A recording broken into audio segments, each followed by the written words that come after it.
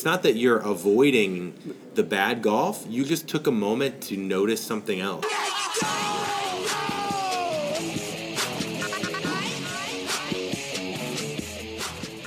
And welcome back for a first live par train with all three of us.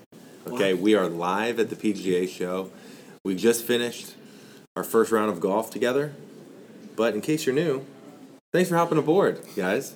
Let's see if I can remember the intro. I don't have my computer. Our mission on the Par Train is to help frustrated golfers enjoy the ride again, because we believe that if you can smile through bad golf, you can smile through anything. We feature interviews from PGA Tour pros, the best-selling authors, CEOs, mental coaches, and more. Make the hardest game in the world feel easy. Yep. Get out of your own way. Play great golf. And help you enjoy the ride. Before we get to this episode, I think we first need to have a quick word from our friends at 18 Birdies. 18 Birdies played a big role today in our first round. Huge role. So take them through the scenario of what 18 Birdies did. I mean, Hank, you want to kick it off? 18 Birdies is the number one GPS and swing analyzer app in the world, and this was the first time the three of us used it together. And they do a lot more than that. Oh, yeah. I mean, I think that if we didn't have 18 birdies today, we would have all shot a lot worse. Well, it's hard to have done that, but keep going. That's true. We did not play our best. We did not play our best, but we can get into that in a minute. But, I mean, I think if we didn't have 18 birdies, it could have been a lot worse. They were great with giving us plays-like distances for, judging with the wind, because we were dealing with a lot of wind out there today.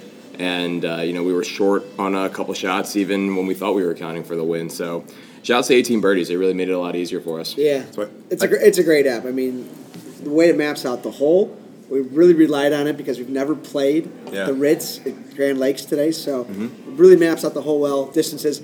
And the wind factor, they were so spot on. I think there was a couple we were doubting it, and we got proved wrong. 100%. So, that was the crazy thing. I'm like, I think I can tell better than a mobile app of what the wind is doing in my yardage. Yeah. Both of us came up 20 yards short. Yeah. I was actually really. This is where 18 Birdie separates itself. I don't like being on my phone a ton in the round. If I got a screen on the cart like we did today, I can see the hole. But when it was doing the wind factor, now it's telling me this is why I need it. Yeah. 18 birdies, baby. There were some shots we had to add 20 yards to it. We had to club up twice. Well, for sure. The wind so it said, I day. think it was playing like 174. The pin was like 150. Yeah. Probably 150. Yeah. And I, at the time, didn't feel a very strong breeze.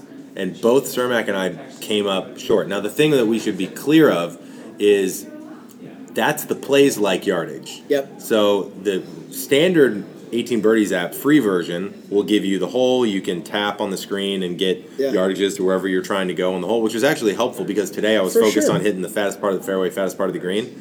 I wasn't as focused on the pin yardage as an experiment. But so that was actually more valuable than my rangefinder today. But the thing that was important to know is you only get the plays-like yardage as a premium user. So if you use our link in our show notes, you tap through, you download 18 Birdies. You'll see the 145, but then it'll say plays like 174, right? And that's based on wind, elevation, temperature. Yeah. It's like a caddy in your pocket. No glitches either. Yeah. Really consistent, really solid. I was really impressed today with it. There's a reason they're the number Especially one with the app, right? There's a reason why it's the highest rated app in the app store. Exactly. But the conditions of the golf course, the unpredictability, it was a huge help. And if you have an Apple Watch like I do, it connects to your watch too, so you can just look at it on your watch. It's perfect. Did you get that with your intern funds? Maybe. I mean, there's a lot of... We'll talk about that in a little bit. Okay, well, so here's what you got to do. Tap the link in our show notes, or it's linked in our bio at the Par Train, Instagram, Twitter, or TikTok. Download the app. Friend me at Evan Singer. I'll add you to our Par Train group, which you guys could have seen all of the doubles today. If you were in our Par Train group, you can track our rounds. We can track each other, do giveaways, competitions, which is coming soon. But thanks to 18 Birdies. We love them. All right, so a little context for this episode. Yeah.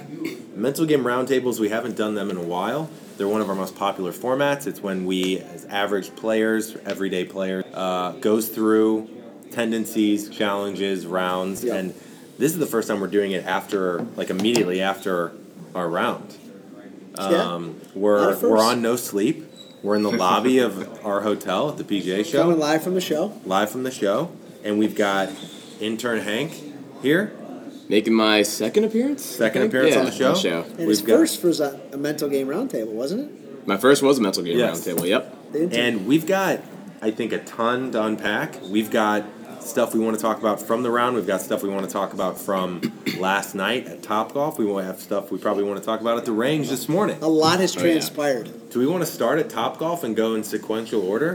What happened last night? We can give a quick high level at Topgolf. So after the show, we wanted to debrief and hit a few balls, have some nachos, drink some beer, and just actually make some swings because I haven't swung since October. Being a Chicago guy, weather's terrible. Hank's played a little bit, but really pretty rusty. Really rusty. Hasn't played much. Hank's a New York guy, so we're in the cold weather climate. And for Mr. Warm Weather, he's been fighting an injury, so he hasn't even hit a ball in a month, which is, I didn't even know you could go that long. Yeah, but I didn't either. So it was fun to be at Topgolf to kind of like make some swings, get a feel, because we're playing the Ritz. You know, where the PNC Championship and we knew it was Charlie gonna be, Woods, heard of it. We knew it was going to be cloudy, it was going to be windy, it was going to be a tough day. So we had a lot of fun at Topgolf, and there was a lot of good swings. Well, a lot of excitement coming out of Topgolf, and there was a breakthrough. Oh yeah, Hank, you want to talk about your breakthrough? Yeah, absolutely. So I mean, Topgolf for the most part was not going well for yours truly. Hank was getting a little frustrated. I was definitely getting.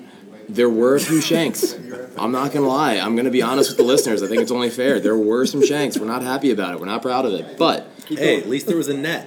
Yes. Thank God there was a net. I mean, the guy next to us almost took your face off. That's true. Could have been worse. I didn't know that. Literally, I mean, talk about being in the zone. The guy left to my left, shanking one, didn't even notice. Hank was actually shanking it towards the side. At least net. forwards. Yeah. You were a 45-degree shank. The guy, I guess, to my left was a 90-degree shank? Mm-hmm. Yeah. Pretty darn not close. A he also guy, knew Matt Kuchar, but couldn't get a hold of him. Yeah. Says he didn't have social media, but he went to high school together. But anyways. So the reason we're bringing up Topgolf, we're not just talking about our night. Like, it elevated, I think, it got us excited for today. Yep. But it elevated our expectations a bit. Where, Hank, you got a kind of a swing key, an executional key we talk a lot about on the show. Mm-hmm. Yeah. You got an executional key about your takeaway. Yep. And also just about swinging free. Your former hockey player, we were telling you to hit slap shots out there. Yeah. So getting your takeaway a little bit more on plane. What was the thought? So the biggest thing for me was, I used to have a swing where my backswing, I would immediately just like roll the wrist on the backswing. It'd be so flat at the top that it's just it's way too open. And so for the longest time, I really tried to kind of like overcompensate for that, and it got to a point where I was taking the club away and my club face was closed as all hell. Yeah. And so I guess it started getting just a little too much where I was feeling restricted in the backswing, wasn't feeling comfortable.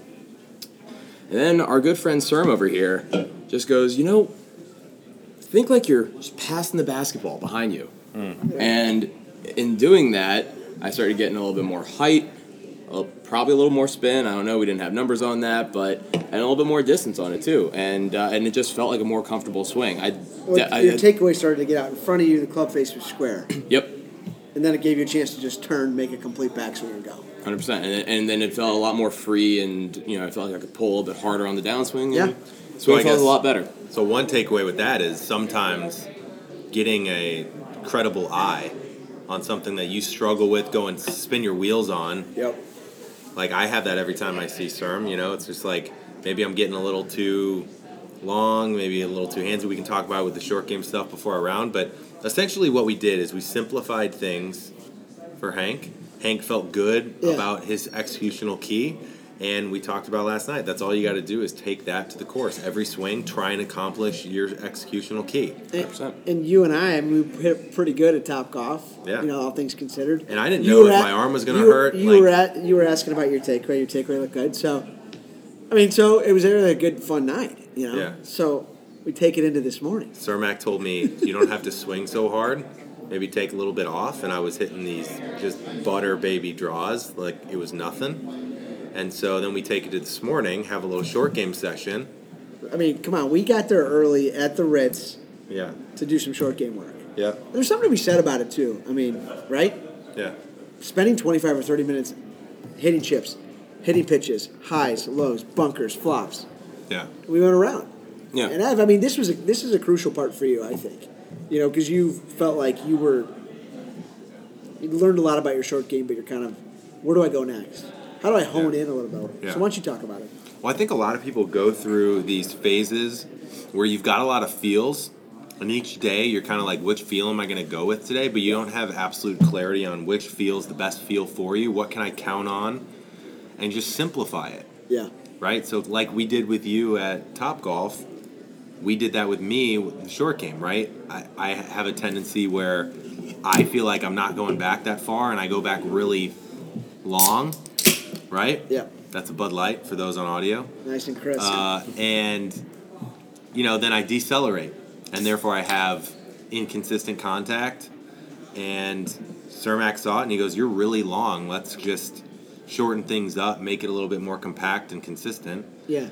And that gave me confidence going into today that I know what I'm going to do. Well, really on long different shots. Taking the club back too far on a chip or a pitch, and then kind of decelerating or trying to cut it or manipulate it with your hands. Yeah. A little shorter, a little more of the same motion. So let's reflect on this. You were money. Yeah. So now I've got my plan. Right. I kind of have an idea of certain shots, what I'm going to play. I feel good about it. Granted, it's just 30 minutes before the round, but I feel good, kind of like you did with your takeaway thought, right? And then we go to the range, and I'm doing the same thing we were doing at Topgolf, and I'm hitting everything pure. Right? Couple lefts with the driver, but overall I'm feeling really good going into the round. And I think you were probably feeling pretty good. You were hitting it good. Yeah, I haven't swung since October, but I feel like I hit it pretty well at the range. It's the range. It's off mats. Right. We're on the third. On grass. We were on grass. I was talking about Topgolf, third level. And then on the grass this morning, in the range this morning, I actually hit it better than I thought I would. Yeah, same. Yeah, I was making better contact early for not hitting it in a while. So, kind of like, okay, this could be good. Yeah. But I don't know. But let's think about the scene. We're both very excited. First time we're all playing together. Yeah. We're gonna shoot some content on the course. Yeah. We knew we were gonna talk about it after. So all of that carries expectations. And you want to talk about expectations? How about what happened after the first hole? Who wants to start? I think one of the two birdie guys should start.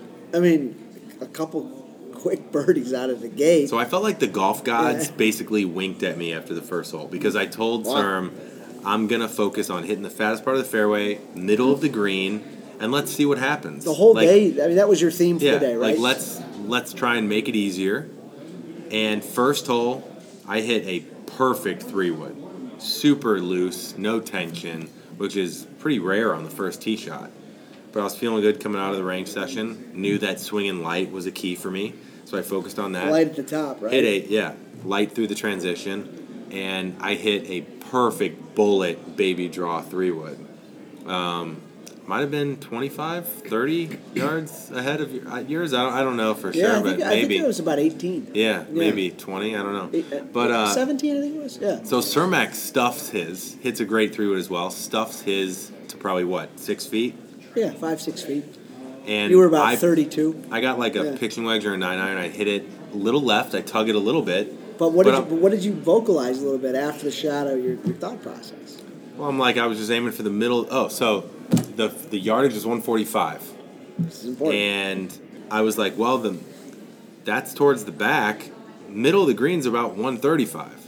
So instead of laying off a 9 or muscling a pitching wedge, I just said, I'm just going to hit my normal, light, smooth pitching wedge, put it in the middle of the green, give myself a putt at it. I pull it, still on the left side of the green, and I drain a 25-footer. 32.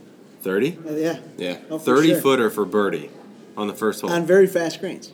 And Hank made a birdie today. Yeah. But not trying to make a birdie. But Hank on the first hole made an incredible up and down. Yeah. For par. Yeah. After he smoked the drive. Oh, smokes the 3-wood. Yeah, all three of us hit great drives, which is rare on the first tee. Yeah. And you hit a good miss second shot, a little left. Yep. And your pitch and chipping was great, but that was about a 50-foot chip. I think it was it was a little left of the green. It was ahead of this front left bunker, and it was funny. We were working on playing different shots around the green before the round.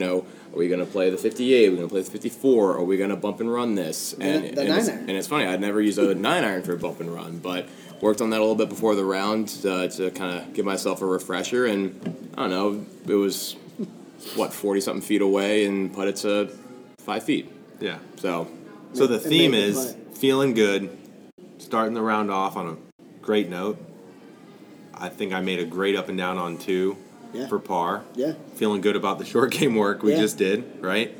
And then I think we all went through a very relatable classic lull. We all had our kind of tough moments, tough little stretches in the round. If you think about what this round was for us, we just did something in probably our top 10%, top 5%.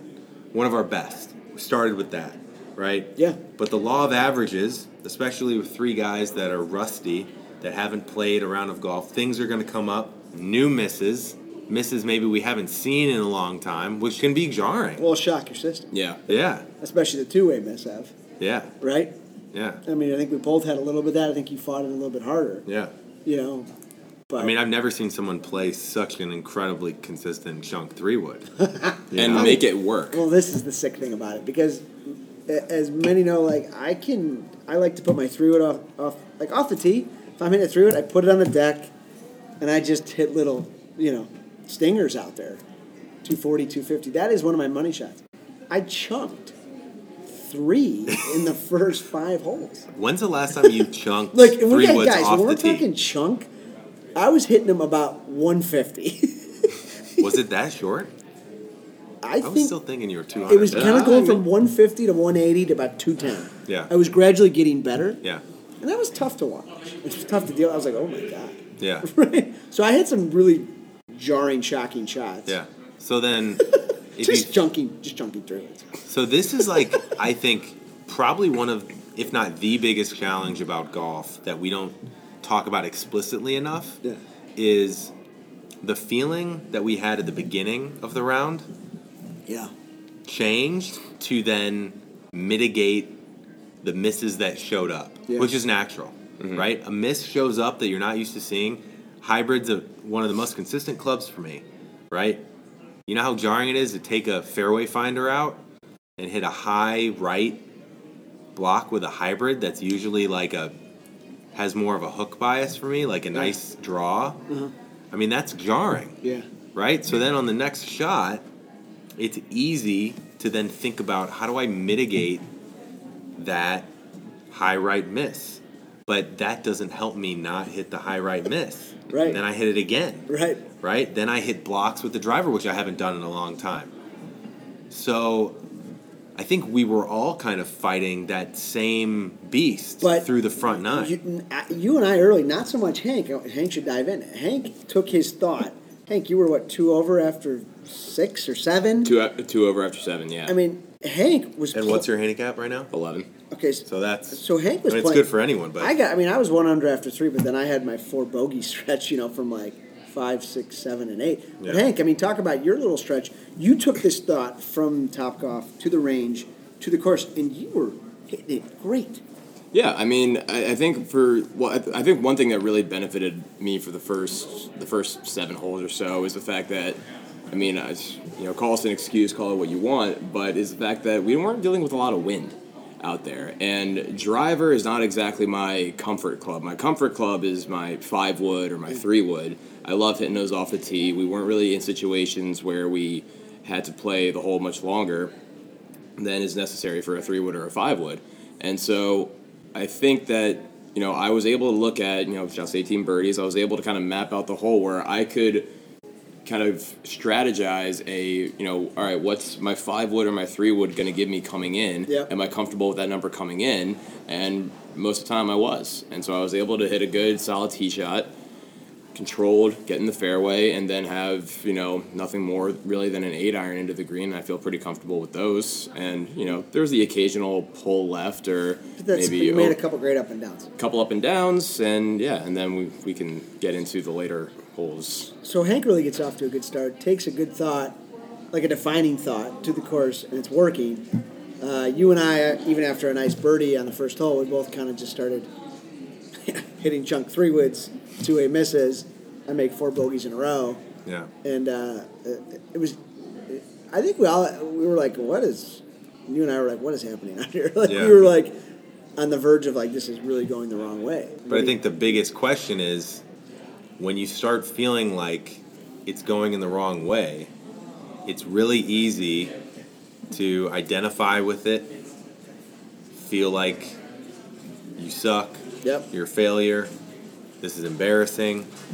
Then even if you haven't played in a long time, it's like, well, it doesn't matter. Yeah. I know how to play this. I know how to play this game. Right, and we know what we were just doing this morning. Right. We know what we did last night. Like, we know it's possible, but it's really easy to get into that negative spiral and start feeling down, and your energy goes down. We even said it, right? The energy of the group went down a little bit, right? Yeah, for those couple holes, right, when I made 4 bogeys in a row, you unfortunately had a couple doubles at the end, and you didn't finish the front 9 strong.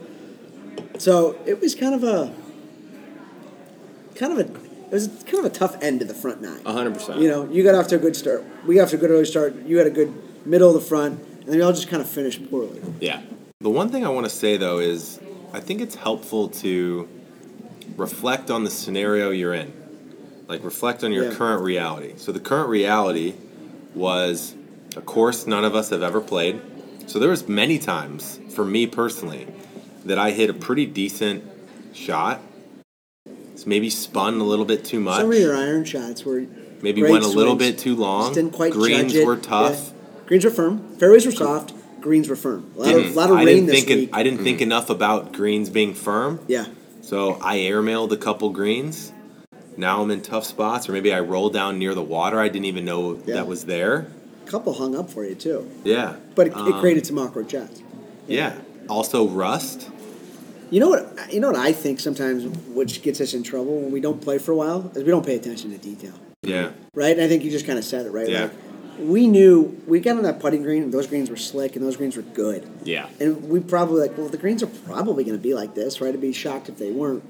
And I think sometimes when you don't play for a while, you weren't thinking about the front yardage, you know? Right. And for me, I'd played a while. I wasn't mechanically. I should have been thinking about a big turn. I wasn't with my 3 woods off the tee, making these short little turns, and I was chunking it, right? How often are we too focused on mechanics and not the details of what the shot is? Right. You know, like I did that on a layup, I think on 5. Right. Where I tugged it left off the tee, and I'm hitting it over these trees. Yeah. You did the same thing. We both tugged essentially a layup with a hybrid into the water. Yeah. What am I doing? Right. Right? And I didn't. What did you do in that moment? Right. Were you focused more on mechanics? I didn't think it was even an option. Well, I chunked the 3 wood off the tee.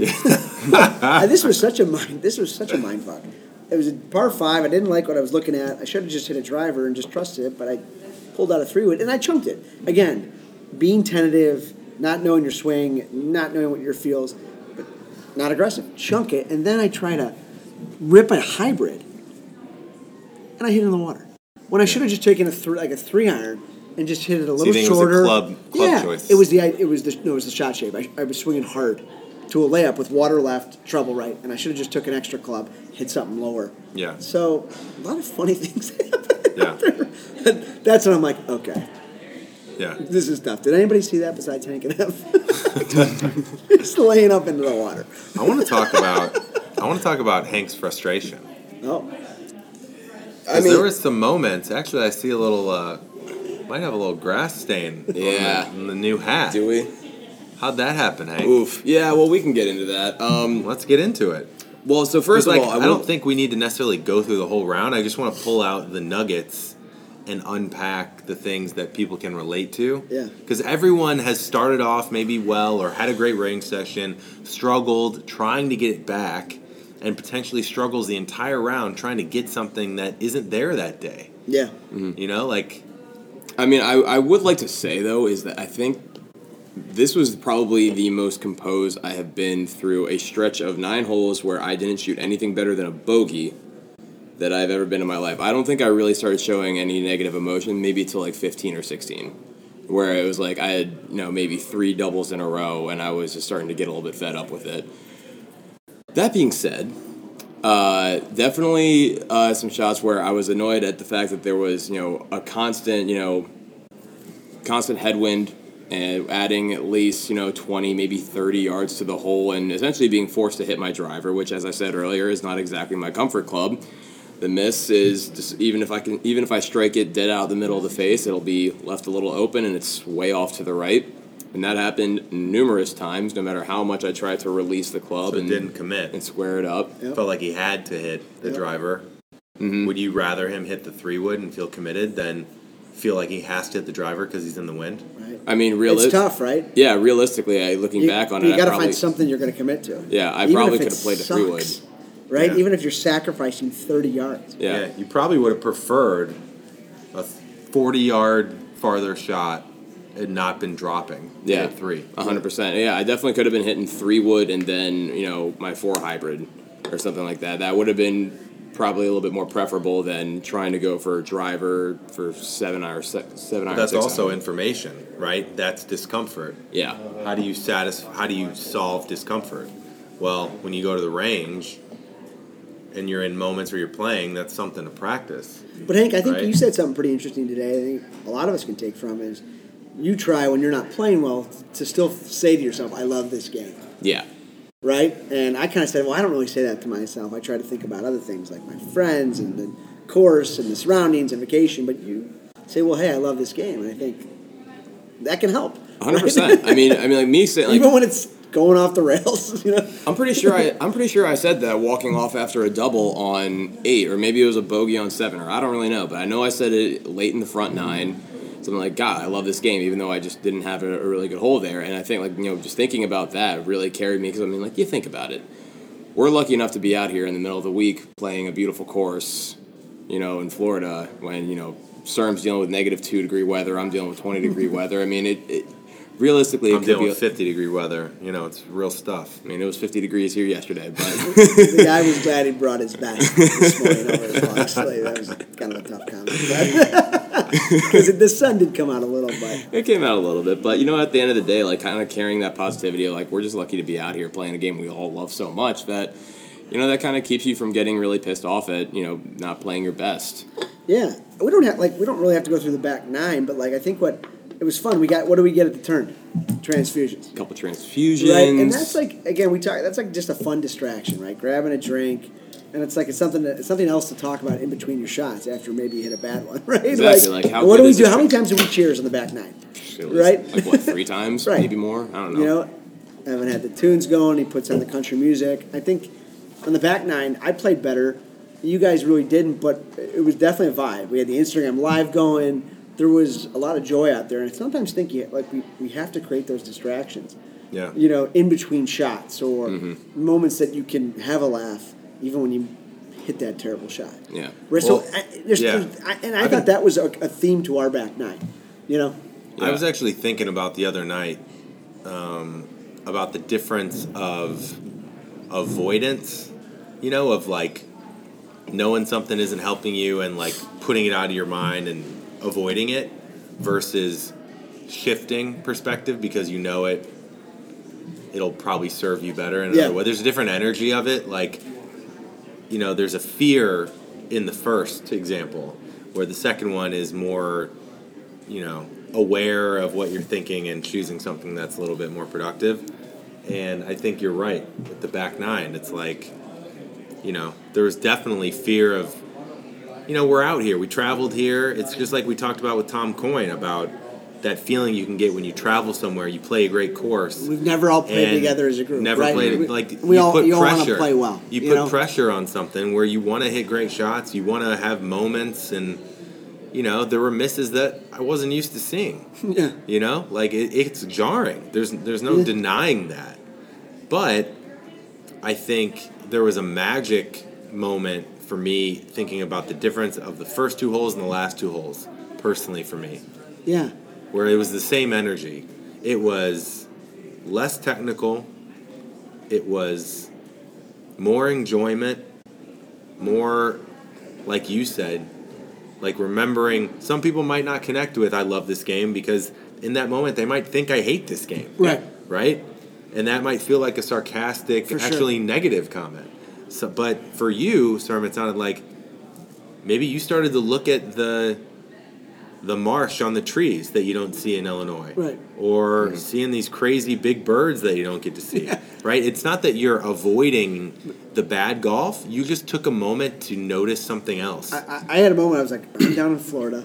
Yeah. I don't ever get to play this golf. You're not in Florida. Like, how often are you in Florida? I'm playing at the Ritz where Tiger just played. Yeah.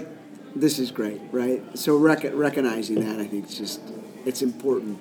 When you're playing good, obviously when you're playing bad, but even when you're playing good, because you got to stay grounded. You can't get. It's easy to get very distracted. It's kind of a similar exercise, right? Yes, no matter what. When you're playing good, you also don't want to get too excited. Just like when you're playing bad, you don't want to get too down. 100%. And so what's funny is that I had literally both of those things today.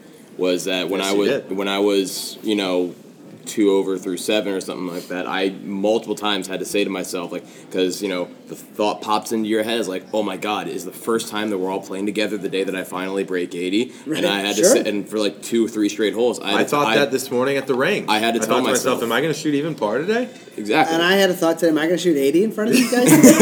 But it's all relative, right? After I make 4 bogeys in a row, is this going to stop? Yeah, exactly. So I get to that high, and I had to tell myself multiple times, you got to calm down. You just take this one shot at a time, and whatever happens, happens. And then on the flip side, when I go on my, for transparency for everyone listening, yes, I shot a 51 on the back. Can't remember the last time I shot in the 50s, but 43 on the front. Right? 43 on the front, but it was not good on the back. And when I was middle of the way through that stretch, I'm like, oh my God, what is going on? And I'm just thinking to myself in all these shots, instead of focusing on each hole, even though wasn't a good score, there were still some good shots. There were some great bunker shots that ended up leading to a double, but that was only because I blocked my tee shot off and had to take a drop or something. Yeah. And I wasn't focusing on how good those shots were and appreciating that and trying to just hit a good shot. I was too worried about the results. I was worried about hey, stop the bleeding. Totally. And that's what I think you said something pretty interesting that we can all learn from. It was on 17. You hit a good drive. Or 16, par 4 with the water right. Mm-hmm. You hit a good drive, and then you hit a 7-iron, blocked it right into the water. Mm-hmm. Right? And you were really frustrated, which anybody would be. And then you're obviously you're going to go drop the ball up there, but you're I'm just going to hit another one and just see what happens, right? And you made a really good swing, hit just a little left, pin high. Yeah. But the quote was, I'm just going to hit another one and see what happens. Right? Why is that second ball so easier, right? Yeah. How can we say on that first shot, I'm just going to see what happens? Right. Yeah. On that second, right, where you were pressing, you're my God, I'm coming off doubles. I hit a great drive. I got a chance to hit this maybe pretty close, have a birdie putt, and what the fuck happened? Off to the water. Yeah, it goes back to chances that we've talked a lot about, right? Let's just see what happens. Let's give myself a chance. That's rooted in the understanding and the acceptance that this game's fucking hard. Right? Yeah. And then no matter how much you try to control it, you can't. The second that ball leaves the club face, you just have to hope and pray to the golf guys and hope that they smiled upon you today. Yeah. So certainly one way to look at it, right? 100%. I think the reason that I'm let's just see what happens, and what's the line? I'm a second shot scratch golfer, right? Why do we think that way? Because on your second shot after you've hit a bad one, it's possibly gone into the water. There's literally no pressure because you're not actually going to go play that second shot. You're going to go drop where you need to and finish the hole. Yeah. So there's literally zero pressure, and generally you're going to swing freer. You're going to put a much better swing on it because you're not worried about the result. Think about your round a little bit. You probably shot a score you don't typically shoot, but you hit a lot of good irons. You putted and chipped pretty well. But your irons were way off in yardage, right? You couldn't control your distance, and then you struggled a little bit off the tee. Yeah. Right? But there was positives out there today. Yeah. In a weird way.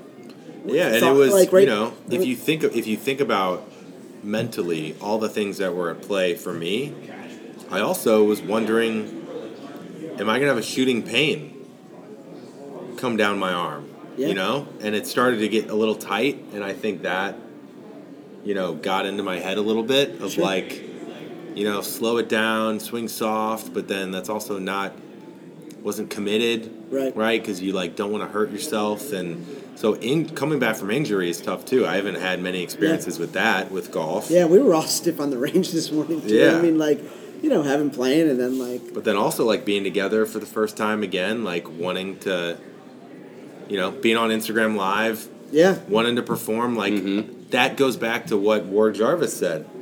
You can't want your way to the finish line.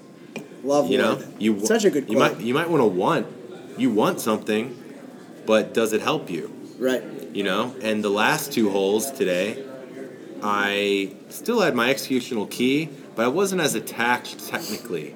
It was more of like, feel it, but like, let's rip one. Yeah. It was much more, let's just swing and see where it goes. Like, the score's gone. Right. Like, the score, let go. The guy hits it 310 on 18.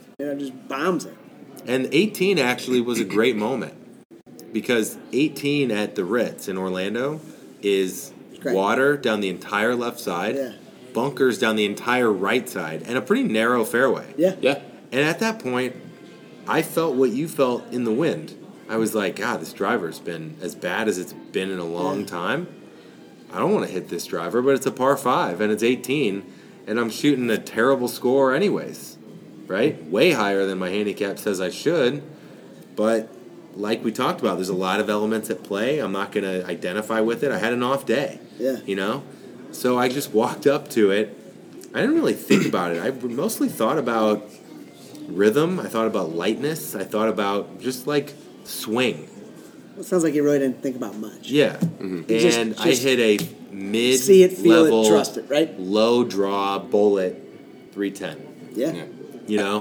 On the hardest tee shot arguably of the day. Yeah. After a terrible round with as many terrible misses. You didn't care. Yeah. Where it was going. Yeah. I don't care about this round anymore. Yeah. Right. All right, guys, we're going to take a quick break, hear from one of our brand new sponsors, and then we'll get you right back to the show. You're not going to want to fast forward through this one. Trust me.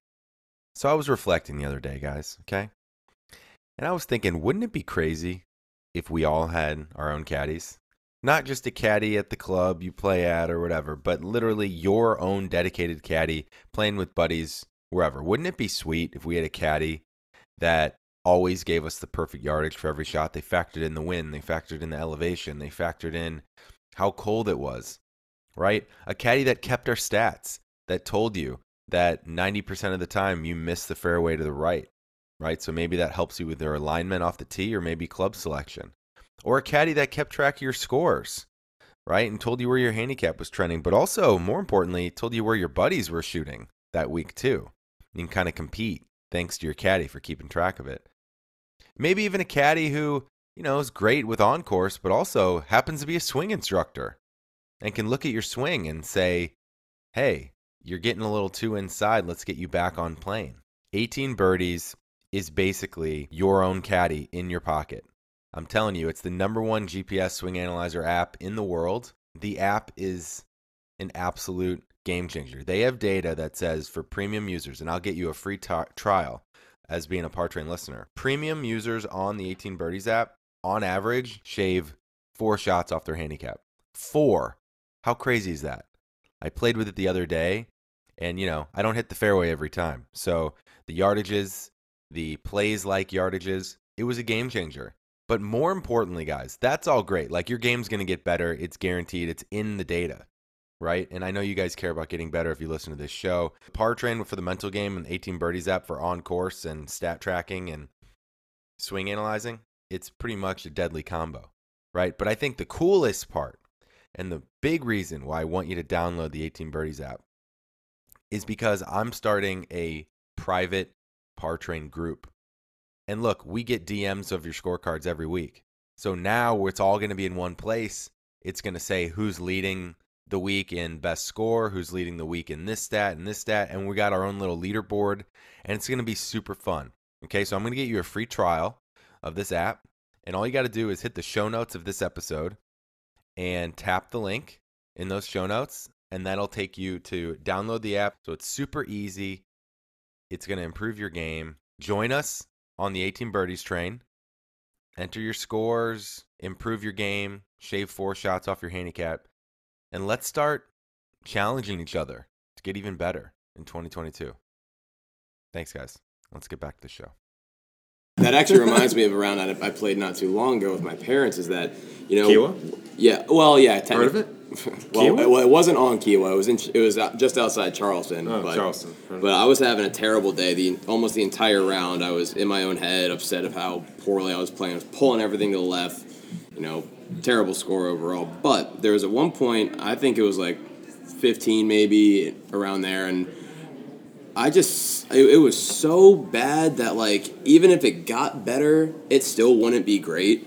So, like, why worry about it? And the line I remember saying to my mom was, I was like, I'm just going to do some stupid shit and see what happens. And when I say stupid shit, I don't mean like, you're 260 out and you're still going for the green. Reckless decisions. Exactly. Like, you're not overthinking it. You're just going to, I'm going to walk up to the ball and I'm just gonna hit this ball. I'm not like, oh, I gotta worry about my takeaway. I gotta keep the elbow tucked. Like, no, there's a ball in front of me. I have a club in my hand. I'm gonna go smack it, right. And just worrying about that. And honestly, I think I finished out like par, maybe bogey. Yeah. For that round, having that in your head of like it's already bad. Let's just enjoy the fact that we're playing golf. Look, I know we talk about this stuff every week, right? But I think the funny thing about it is it doesn't get easier. The same challenges pop up in new ways, whether it's seeing a miss you're not used to, starting off strong, trying to hold on, starting off bad, trying to bounce back. All of that stuff is the same. Essentially what it is similar to what Brooks Koepka said recently, where he said the only time I feel pressure or I mess up is when I'm thinking about results. Right. So the next time maybe you're trying to bounce back or shift the course of your ship, is you're probably thinking about results, right? And results aren't just score; it's also the outcome where it goes of a shot. Yeah, and that happened to me today. Yeah, I guess for us, I mean, what was your key learning today, Ev? And what was your? I mean, I think we should probably talk about that. Yeah. There's a lot of learnings for each of us. It's a round, but it's a. What do you take from this for your game? Well, it's actually more so something I observed in the group. Yeah. And I was talking to you about this a couple times, I think we see our best. We see our top 1% shot. We see our top 10% shots. And I think the ego, we don't allow ourselves to see the 50%. We don't allow ourselves to see the averages or the median because we assume we don't want to believe that is, like, we don't track it. Most people don't track it. On 18 birdies, you actually can track it. So I'm excited. The more I use it, the more I'm going to be able to see, like, okay, this is how many times I'm missing the fairway left or right. This is how many greens I'm hitting. I love the left or right, too, off the fairway. Yeah, because I didn't know. Because then you start thinking about your misses and your tendencies. Yeah. But you don't pay attention to that stuff. You just get frustrated, and then you try and do better. But if you take a step back and you think about it, I think about Hank on 17. I think it was 17, where I airmailed it. Was that 17? Was 16. The par 4. 16. Water right. I think about Hank on 16, where this is the perfect example, right? Hank, you haven't been playing golf that long. You've had an amazing run to get to an 11. 100%. In what? Year and a half, 2 years, you've gone from a 16, 18 to an 11. So that's a huge accomplishment, right? So what happens usually in golf is you start to hit balls consistently. You see that you have the ability to hit it perfectly. And then you hit a few perfectly on the course, and your expectation is to be able to do that every time, right? We're having Bob Bertell on the show next week. Most famous book maybe in the mental game is Golf's Not a Game of Perfect. Yeah, but I think we consistently are not taking a step back and seeing our law of averages. Hank hit a pick shot, 20-yard pitch onto the green, hit it probably a little bit more left than he wanted, left it 15 feet, 20 feet below the hole. Hank got a little frustrated, right? But based on where you're at, that actually wasn't that bad of a shot. It realistically wasn't. It really wasn't. But I think what most people do is it all comes back to expectations.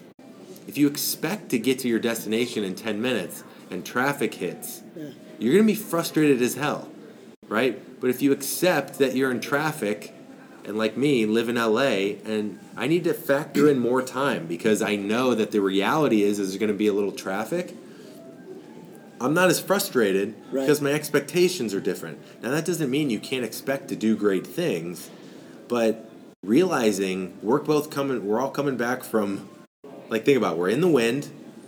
It's our first round back in a month and a half, more for you guys. You're rusty. you don't practice as much as a pro, and you hit a pitch shot left than what you wanted, and you're on the green, but you're a little bit farther than you wanted. Okay. It's okay. It's okay. Yeah. Right. It all comes down to the statement, it's okay. Right. Right?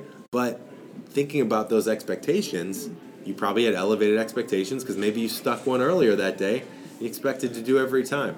And now we're frustrated, and that can carry into the next shot. And the next shot. For sure. So, I think it's a mix between that and then also kind of like what I was saying earlier with like stop the bleeding and then those expectations is like you know that you you've seen those good shots, you've seen those like near perfect shots, right? So you're like, okay, I know I have the ability to stop the bleeding here if I just execute the way that I know that I can.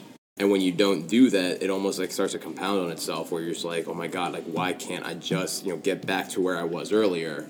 Isn't it funny how trying to stop the bleeding makes you bleed out more? Yeah, 100%. It's almost like you put the tourniquet in the wrong spot. You're not focused on your next shot. 100%. You're focused on... It's pressing, right? Yeah.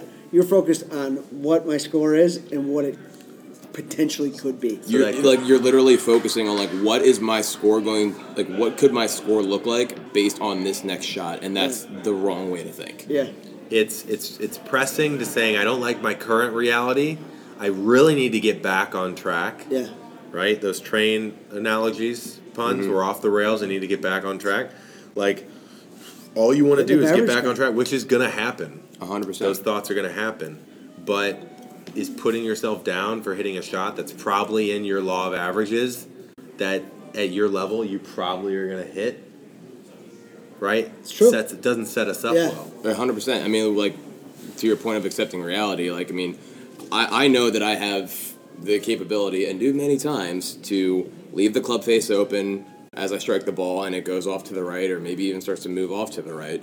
And that happened many times today. And instead of accepting it, maybe I'd get a little frustrated about it. And I'm not Thanos. I don't have the reality stone to make reality whatever I want. First time Thanos was mentioned on the podcast. It was bound to happen. At some point. You get a little bit of a Marvel fan on here, and eventually it'll happen. But, to that point of acceptance, maybe it's an adjustment. Maybe it's aim a little far left. I was hitting a cut on the range when you do, usually... You said you're like, I'm going to hit a cut today.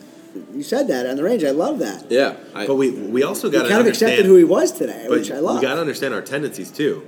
Yeah. From just spending, this is our first time we've spent time with you in person. I've noticed that Hank loves he's like us. He loves geeking out about positions, equipment, lie angle, leaving the face open, right? You're inherently more technical. Yep.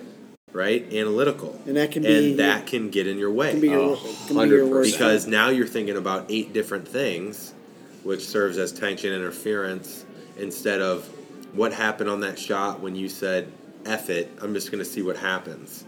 You're not thinking about that stuff in that moment. 100%. So I think the real question is, I think everyone wants to know, when I'm in that lull, when I'm pissed, when I feel like embarrassed. We all felt it. We all did. How do I get back out of that faster? Yeah. How do I eliminate the amount of time that I'm in the lull? And how do I bounce back? Well, there's 2 things for me today that I'm going to take away. Because I had 39 on the front, 36 on the back. Went on the bogey train. You know what I wasn't doing on the front 9? I wasn't visualizing my shots. The back 9 I started to. And that can be for a scratch golf or a 15 handicap. What do I want to do here, right? So I started talking to myself. That's a cut off the bunker, right? That's a draw off a bunker. You started probably to vocalize. I started talking to myself. So I started vocalizing and visualizing what I actually wanted to do. I got away from it in the front, and I was just trying to guide shots or just get them out there, and then they were getting worse. And then the other thing was, just be committed to whatever the outcome is, right? Commit to the shot and just be okay with the outcome. On 16, I hit a driver, tried to thread the needle, bunkers left, water right. Probably should have taken 3-wood. I said, I'm hitting a driver. Pushed it a touch, kicked into the water. I was totally okay with it. And the front 9, I was not with that. I pushed a driver or 2 early, but I wasn't okay with where it could potentially go. I was trying to guide it out there. Yeah. So, just being okay with whatever the outcome is. I hit in the water. I was off by a few yards. Dropped one. Hit it to 10 feet. Missed the putt. Made a bogey. I was okay with it. Yeah. So, that was kind of visualizing and then not getting so down about maybe a bad result, as long as I committed to the shot. Mm-hmm. You know what the other challenging thing is? That was big for. I'm taking it away, guys. I think that's big. Yeah. We talk about vocalization all the time. Dr. Kevin Chapman said there's literal brain neuroscience that when you visualize and vocalize, your brain has a better chance to actually execute. Relaxes you. The thing that is also interesting is, you're an 11, I'm a 6, you're a scratch. Right, Sam? We all hit the ball relatively similar. When we all hit one good, they're pretty similar, right? Mm-hmm. But that can get us in trouble. Because, and I've fallen into this when I played with you and Ryan and 3 college golfers, I'm curious if you fell into that a little bit today, where we all hit great shots on one, right? Yeah. You hit better shots than us sometimes.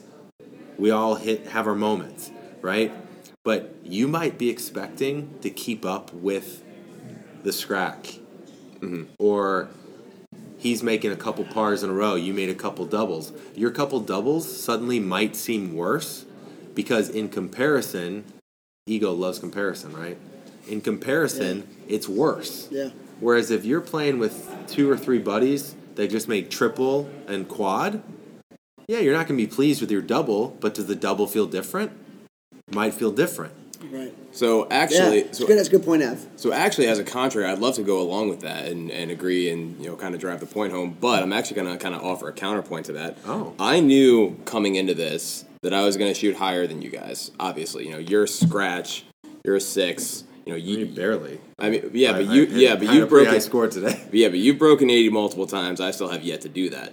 I knew for a fact I was going to shoot higher than you guys. It was basically just like by how much. I wanted to break 90, of course, because I do that fairly often. And that was something on your mind, probably. 100%. 90 is a defining number, right? 100%. As soon as the doubles started coming, I was like, oh, God, am I going to shoot over 90 on this course when we flew down here? But, I knew I'd, put up a couple numbers that are higher than you guys. But I think to kind of, as a counterpoint to when I'm playing with buddies that'll make triple and quad, is when I'm playing with those guys and I'm the better player, which isn't really saying much, but sometimes it happens. Sometimes it happens. You almost have that all right, I'm the better player. I got to showcase that. I gotta, there's traps on both sides. 100%. Yeah. I gotta, I know that I'm the better player. I gotta, some people may feel the need to prove it to themselves. Some people may feel the need to prove it to others. Some people might feel both. And we talked about that with friends we met last night. The head professional staff, the assistant professional golfers at Quincy Country Club. Mm-hmm. She told us she gives lessons to all these members, and when she has to go out and play against them, she feels like she has to perform. 100%. It's hard. Yeah. We all deal with that in some respect. Yeah. But what does that get back to? Just not thinking about results. Yeah. Not stop thinking about it. Just learn how to control it. Get in your process. Get in your pre-shot routine. Learn how to breathe. Yeah. Visualize your shots. Well, the point is knowing it's going to come back. Yeah. It's never going to stop. It's never going to stop. So there's no that was a really bad round or this was a really good round. Like, what I tell the guys that I talk to with this stuff is, the goal is not to not have those thoughts. The goal is limiting the amount of time it takes you to get back to what helps you hit good ones. Mm-hmm. Or gives you let's see what happens, let's give you a chance to hit good ones. Yeah. I think he's let's see what happens and take a deep breath and what's your term? Smack it, right? Just hit the ball. I will say on one, I felt a freedom that I haven't felt in a while. Where I was like, okay, I have the whole green to aim at. I'm just going to, try and hit a green. That's the goal. I'm not going to try and put it close. That's what you talked about going into the round, too. Yeah. Right? And I will say that was a challenge throughout the round because there was a couple times when the pin was 119, and the middle of the green was 135. And I thought to myself, well, that doesn't make sense. That's a totally different club, right? That's a gap versus a pitching wedge for me. So why would I hit the pitching wedge here? Right. But on one, I had the freedom of, I'm not even looking at the flag. let me just try and what would happen if I hit 16 greens today? I'm probably gonna have a better chance to shoot a lower score than trying to hit it to 2 feet on that. You can do it. You just got to figure out how to find that discipline. Yeah, because the flag messes with us. Yeah, isn't it crazy? It just messes with us. Like in that moment, I almost threw the whole thing out the window. Yeah, Yeah. And look, I'm not saying you necessarily need to play like that every time. It's just more of something I was experimenting with. But I mean, God, look at the power of. I think the theme for you, Hank, is you're putting a lot of pressure on yourself. Oh yeah. I mean, 100%. There's everybody does, but I can especially tell. Yeah. Frustration doesn't exist if you're not attached to if you're not tying outcomes to your self-worth. Yeah. Correct. So the more frustrated you get, usually gives us information on, I believed I should have. Should's the bad word, right? Yeah. I would encourage people to lean into could more than should. That changed my life years ago. Yeah. And I actually stopped using the word should years ago. And let's unpack this a little bit, right? So, I identify as a golfer. I devote a lot of time to this game. I devote money, resources, at this point now travel to this game. Work with you guys on this podcast. I'm as golf obsessed as there really can get. So when I'm putting all that time, money, and effort into this game, and I don't see the results come, it's human nature to kind of assume well, what the hell's wrong with me? Right. Yeah, exactly. Am I a loser for trying to do this and not seeing the results? So maybe there's one of our listeners out there who feels the same way. So how do you kind of whether Serm has the answer, Evan, or whether or not we need to figure this out ourselves? How do we disassociate ourselves from that? Yeah. Nobody has the answer. Right? Well, it's just understanding yourself better and better when you're on the course. Mm-hmm. Right? Well, it's the counterintuitive game. That's what I mean. It's human nature to feel that way. Mm-hmm. And it's the reset exercise. It's the awareness practice. It's understanding that's, I'm in result mind right now, right? So I know that's going to happen. Oh, there it is again. That doesn't help me, so what helps me? I mean, Hank, I struggle with it a lot, and everybody does. Growing up playing, too, in high school. Oh, yeah. But my coach, I've said this before on the show, he always said, in my worst of times, golf doesn't define you. It just reveals you. Yeah. So, then you got to reflect on that. So, yeah. It's a great day out there, guys, though. Yeah. One thing sorry. No, I was saying, it was just fun. It was just fun doing it, Yeah. One thing I do want to unpack, I don't know what our time's looking like. How are we doing on time? We got a few minutes. I got to go pretty soon. Yeah. Okay. One thing I do want to unpack is, because I feel like this is a common struggle for people, maybe in the 10 and up handicap range, and this was something that I struggled with a lot today, and generally seem to in a lot of my rounds, is one of two things happens. Either I hit a great tee shot, and then I completely miss the green, and I have to get up and down, and, if I don't, it's a minimum. Have to get up and down. Well, to say, okay. See? You see the burden? You see the feeling of burden of I should have hit that green? You get to try and get up and down. You worked on your short game with Cermak. This is a challenge to see if you can get up and down. It's a game. It's a game. True. See, that's a seasoned pro right there. That's a seasoned pro of the par train right there. But, okay, so yes, we get to try to get up and down, but a lot of people out there are thinking, okay, I have to get up and down to save par here. 100%. We've all thought it. Exactly. That's one of the worst things you can say on the course is I have to do this. You got to limit it. It will happen to you. Yeah. Oh, yeah. If it's like that all day, Hank? We did. Oh, yeah, then you're going to struggle. It comes out at the end, I would say for you, that's a really great takeaway for today. We need to start tracking how many times you say I have to. Oh, I said it at least 8 times. That's what we did in the member guest we talked about. Exactly. We have to make par here because they're out of position. We're down 2 holes. We have no. Those are the devil's words right there. You don't have to do anything in this game other than put the ball in the hole. Bagger Vance told Randolph Juna. Why don't you just heard of him? Hook this OB so that we can just be out of this tournament and start to enjoy ourselves. Right? And he did. Yeah. And they ended up tying at the end.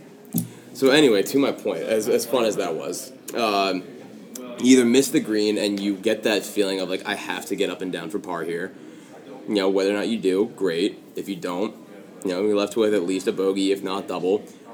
Or you completely block out your tee shot, whether it's to the right, maybe you snap hook it left into the water, and you've got, and all of a sudden you're hitting 3, and you still got 200 yards into this green, almost guaranteeing a double unless you just absolutely stuff one. Yeah. For some of our listeners, you know, let's how can we unpack that to a point where it's like, all right, we can at least kind of merge the two a little bit in the sense where like we're able to hit that good tee shot, and you know I find a lot of times I hit some pretty good approach shots when I'm hitting 3 from 205 out. Maybe I get on the green or something, but how do we kind of like merge that so it's like, all right, maybe it's just off the green I'm able to bump and run, or maybe it's short but on the green and I just have a long lag putt. Well, right, it comes down to, are you thinking out there, I hit a great drive, so that means I'm going to hit a great second shot, or are you thinking about where am I going to leave it, right? Mm-hmm. Because it's hard to hit 2 shots, really good shots in a row in golf. Yeah. It's hard for me. It's hard for even the best players in the world. It's just hard, right? Because it carries more. It's in your mind. If you get if you're excited about what it means. So Hank, if you got water right or water long, well, I got to be playing to the front yardage, even if I'm 130 yards. Mm-hmm. I mean, how often times do you hit it to 10 feet under? You know, sometimes, not often. You got to just say par's good. Yeah. Well, what happened? Right? Let's end on this. Like, par's good. What happened on the par 3 today? Which one? Hank made a bogey, or a double, before we get to the par 3. Yeah. Guess what he said after he hit his shot? Oh, no. Oh, yeah. Tugs it left, puts it to 25 feet. I go, oh, no. Who are you, Matsuyama? Right. You're on the green. It was a Hideki You're moment. on the green. And then what did he do? He sunk a 25-footer for birdie. And I said, remember what birdies are, Hank. Happy accidents. Yeah. Mm-hmm. So when you know and remember that those amazing things can happen at any time, it's almost like you can play golf in the way of like, I wonder what's going to happen next, versus God, I have to do it. Right. You know, it's a different energy. It's a different way to play. It's not easy. Yeah. That's why we have this show. Yeah. Like, we talk about it every week. And do I feel more pressure to be mentally sound in every shot because we talk about it and I coach people? Yes, of course. But I'm also a human being that has an ego and feelings and embarrassment, and that's why this stuff is so fun to talk about and work on. And we learn from each other. But focus on the details and don't get so caught up in what you have to do. Yeah, I mean it's the. Ben Hogan said golf is a game of misses. Golf is the greatest ball striker in the history of the sport. Yeah, I think that can ring true for us too. 100%. Where can we leave it? And what did we do this week? We watched so much golf. Think about how much better the pros are than those top college players. Oh yeah. And then think about us. Oh yeah. Think about how much about how better those top college players are than us. I find it funny how much we expect out of ourselves when, like, look, we're all decent in our own rights. Yeah. Like, there's a lot of people who can't hit a golf ball, can't break 100. Yeah. Like, we are in the top percentage, but we're also not pros. Right. And it's important to remember that. Yeah. You know? How we saw a college player block a tee shot on a relatively short par 3 way off to the right. They can do it. Why are we expecting to hit the middle of the green? Yeah. So, final send-off message. I think we all experience things of getting caught up in our expectations, expecting more out of ourselves than maybe the moment allowed for with conditions and or rustiness. Course we haven't played before. You know, I think also being okay with mistakes. Yeah. Like, sometimes I just gotta laugh at it. Right. Like this fucking game. Yeah. Right. You know? Because, you never know, that next shot could be your best shot. It's in there. How would you feel if you were in that lull and you hit a hole-in-one? You know? Would you feel bad that you messed up the rest of the round and the hole-in-one didn't help you shoot a score? Maybe. Yeah. Right? But instead you just hit a percentage, like, unbelievable moment. Yeah. You know? So we can't get so down that we miss out on the moments that we do create. Yeah. So I think if we just kind of leave it up to I think a good takeaway for this episode is let's just see what happens out there. Let's see what happens. That was your quote? Yeah. I mean, let's see what happens. You stand over the ball, you take a swing at it, and let's just see what happens. And eliminate the have-tos. Yeah. If we've added any value, if you like what we're doing, give us a review at Apple Podcasts. It helps support. We love that. Everything we're doing. It helps support Intern Hank. You know? A lot of buzz about Intern Hank. If you follow us on Instagram at The Par Train, you've seen a lot about Intern Hank this past week. But if you're not, following us Instagram, Twitter, TikTok are the best places to find us. And no matter how many doubles you make, no matter how many straight bogeys, how many bogeys you string together in a row, however many water balls you hit, what do you got to do? Just enjoy the ride. Enjoy the ride. Enjoy all of it.